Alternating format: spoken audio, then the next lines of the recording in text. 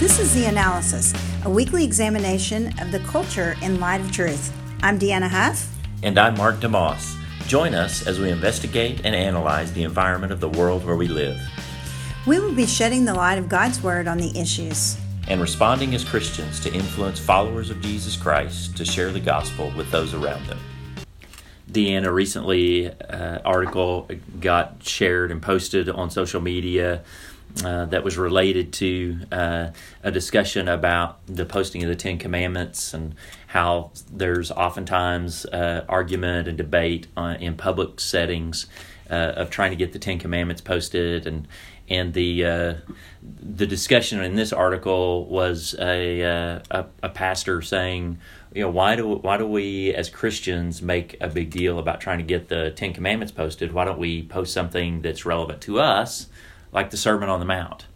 And that raises some questions. I mean, if you hear that, you go, well, maybe so. Maybe the Ten Commandments aren't relevant to us as Christians today. Maybe that's from the Old Covenant, and so we should be talking about the New Testament, and I'm going to put air quotes around this, things Jesus said, and that's what should be posted. Why are we fighting so hard to get this thing posted? Raises that question, and for some, maybe they go, yeah, I'm confused by that. One would be better than the other. What do we think about that? What was it established for? I think we have to ask that question. Mm-hmm. What does it reflect? What does it signify in the Old Testament? And not only that, but is it encompassing something else? I mean, what is it reflective of? Who does it represent? And it represents a righteous, holy God. Right. And why did he establish that? Why did he give that to the people? And we can clearly see that he gave it to them so that they could see his holiness and how unholy we are. Right. It gives us a picture of that. And one of the things we can look at to be able to identify that was actually what it was for is in Galatians 3:24. Yeah. So Galatians 3:24 says that the law is a schoolmaster to be able to recognize who we are. Right. And I understand the proclamation of saying, let's put up the Sermon on the Mount, because that too is the goodness of God. Right. And the reflection of his righteousness and holiness. And we as Christians ought to be striving after that. But that doesn't mean we nullify what's going on in the Old Testament. In fact, it should represent a fuller view of who God is. Yeah. There's a false dichotomy being created, right, with his statement that let's put up something that represents us, and so you're inferring that the Ten Commandments no longer represents us, and that's just a false dichotomy. It's like you're trying to divide that the Old Testament no longer relates, or these particular laws no longer relate, and it's easy it's easy to prove that that's not true when you start looking at the New Testament. Everything that we're given that is command to the believer to walk in the holiness of God is reiterated by Jesus and the New Testament writers. You can find all of the Ten Commandments repeated more than once within the New Testament. You can go through the Sermon on the Mount, and Jesus, it's like he's giving explanation to the same things that would have been stated there. And he doesn't take anything away. In fact, he says in the Sermon on the Mount, I didn't come to abolish the law, but to fulfill it. So I didn't come to end something that it did. I came to complete it. I came to bring it completion. So I came to bring the ability to actually live this out. You're unable to live this out, but through the gospel of grace, you're able to actually do the things you're commanded to do now. And not to perfection until the heavenly realm, but you're given the Holy Spirit where you can pursue that life of holiness, and you can conquer sin. You can love your neighbor the way you're supposed to love your neighbor. You can honor your parents the way you should honor. You're given the ability to do these things. And so the false dichotomy that's created by the statement just that's a scary thing that it does, because there's no dichotomy. You want to put up a monument to what we believe. Why can't we put up just the scriptures? Like, it's the whole. It's not. It's not, well, the Old Testament used to represent me, now it's something different. The Bible is God's word, so this represents me. And it's true too that the representation in the endorsement, I understand that they're implying that we're endorsing the Ten Commandments and that we follow them, but it's not representing us. Right. It's representing who God is. Right. He wants people to be holy because He's holy. Yeah. He's wanting people not to steal because He doesn't steal. He wants people to not commit adultery because He is faithful. He's representing this righteousness in the Ten Commandments in the Old Testament, saying, be holy as I am holy. I think there's a misconception too in the idea that one of the statements in the article that we were reading was that we ought to just post the Sermon on the Mount or what Jesus said, the greatest commandment in Matthew 22. Mm-hmm. And it says, what? Love the Lord your God with all your heart, mind, soul, love your neighbor as yourself. Yeah. But it has a follow-up phrase to it. It says, and all the law and prophets hang upon these two things, right? Right. So what does that mean? And when you look in Romans 13, it says this about the law, and you can look at chapter 13 verse 8. It says, owe nothing to anyone except to love one another. Okay. For he who loves his neighbor has fulfilled the law. For this, you shall not commit adultery, you shall not murder, you shall not steal, you shall not covet. And if there is any other commandment, it is summed up in saying this, you shall love your neighbor as yourself. So you can put up, hey, love your neighbor as yourself and love God with all your heart, mind, soul, and not put up the Ten Commandments. But then this is a follow-up sentence to that. It says, love does no wrong to a neighbor. Therefore, love is a fulfillment of the law. Yeah. Implying that the law is unfolding what it looks like to love somebody else. Yeah. And in saying all of that, then we have to think back, okay, so the law was given to us to show the righteousness of God and to demonstrate our unrighteousness. Therefore, we can see our need for a Savior and call out to Him. So really, should we get rid of the Ten Commandments? Yeah.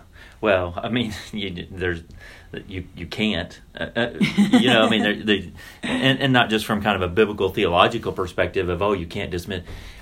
If you want to follow the New Testament, if you want to follow Romans 13, if you want to follow the Sermon on the Mount, you're going to be doing those things. Like, what does it look like to love your neighbor? What does it look like to love God? And I think that's kind of the mastermind beauty of what God did. Like, He didn't write the Old Testament and then stop in a place and go, now let me give you the 10 most important things. If you just read the text of Deuteronomy and Exodus, where you find these statements that we call the 10 Commandments, He's just speaking command. And there happens to be, if you separate them the way they're typically separated, there happens to be 10 of those statements.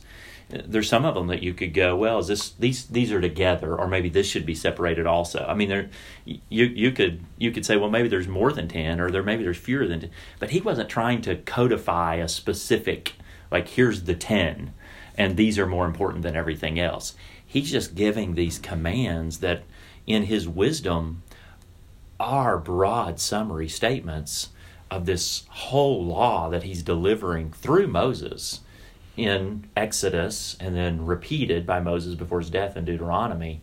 And so those 10 statements, you see the summarizing of, and they were summarized even more tightly at Deuteronomy 6. When you have what Jesus is quoting from in Matthew, love the Lord your God with all your heart, soul, mind, and strength. And then He said, and don't forget, the second thing to that is love your neighbor as yourself. And that's where all the law and prophets hang. Well, that's what God had done in the Old Testament. Summarized it, broke it out in 10, but then there was the whole law that He didn't expect. Like, I gave you all of these laws, just worry about the 10. Mm-hmm. And what we see is that which was stated just shortly a little bit earlier, and that was all the 10 Commandments are talked about in the New Testament. The 9 are talked about in such a way that we're obeying them because we're followers of Christ and under grace. And the Sabbath is fulfilled in Christ himself. And he says, I am Lord of the Sabbath. And so we see that these 10 Commandments are fulfilled, and as a Christian that we're going to be living them out and obeying them. They're representative of being able to help us see our fallen selves and need for a Savior. And we cannot negate from that. So we take those 613 laws of the Old Testament that we don't adhere to in the sense of specifically one by one, but he summarizes those in the 10 Commandments. The law hasn't changed. We're always still loving God, loving neighbor, and as you stated in Hear, O Israel, the Lord our God is one in Deuteronomy 6, we see it, but also Micah 6:8. What does he say? Act justly, love mercy, walk humbly with your God. And says, this is all you need to worry about. You know? So was he, in Micah 6:8, was he dismissing everything else? And that's what we're supposed to worry about? Is Jesus dismissing everything else and saying, hey, listen, it's just about love. If you love, you fulfill the law. Like, none of those statements are intended to be dismissal because they're part of the context of a whole of revealed Scripture.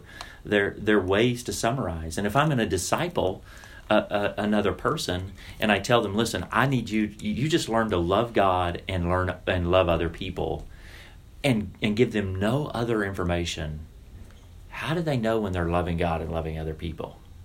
What does it look like? And that's what the rest of Scripture begins to tell you. That's what the 10 Commandments help me see. That's what Jesus' commands help us see. It's what the Sermon on the Mount helps us see. Like, those are ways that it's being fleshed out so that I can understand that I actually am being obedient to loving God and loving others. Yeah, and we're in a real danger when we start dismissing any part of Scripture, I think, because we see in the Old Testament prophets what my people perish because what a lack of knowledge of the word. And we need to do a better job of understanding the Old Testament and understanding God's relentless love of what he was sending in Christ Jesus so that we might know him and walk in him. And when we are walking in grace and he's fulfilled the law, we desire those laws that are written on our heart that he talks about in the Old Testament, and then too again in Romans. It says, listen, they're written on your heart. And so we're walking in the Spirit, desiring, hey, I do want to love God and I want to love my neighbor. I want to love my neighbor as myself in such a way that when I don't, I'm convicted by that. And I can see, hey, I wasn't doing so well with my neighbor, and now I need to make that right. Yeah.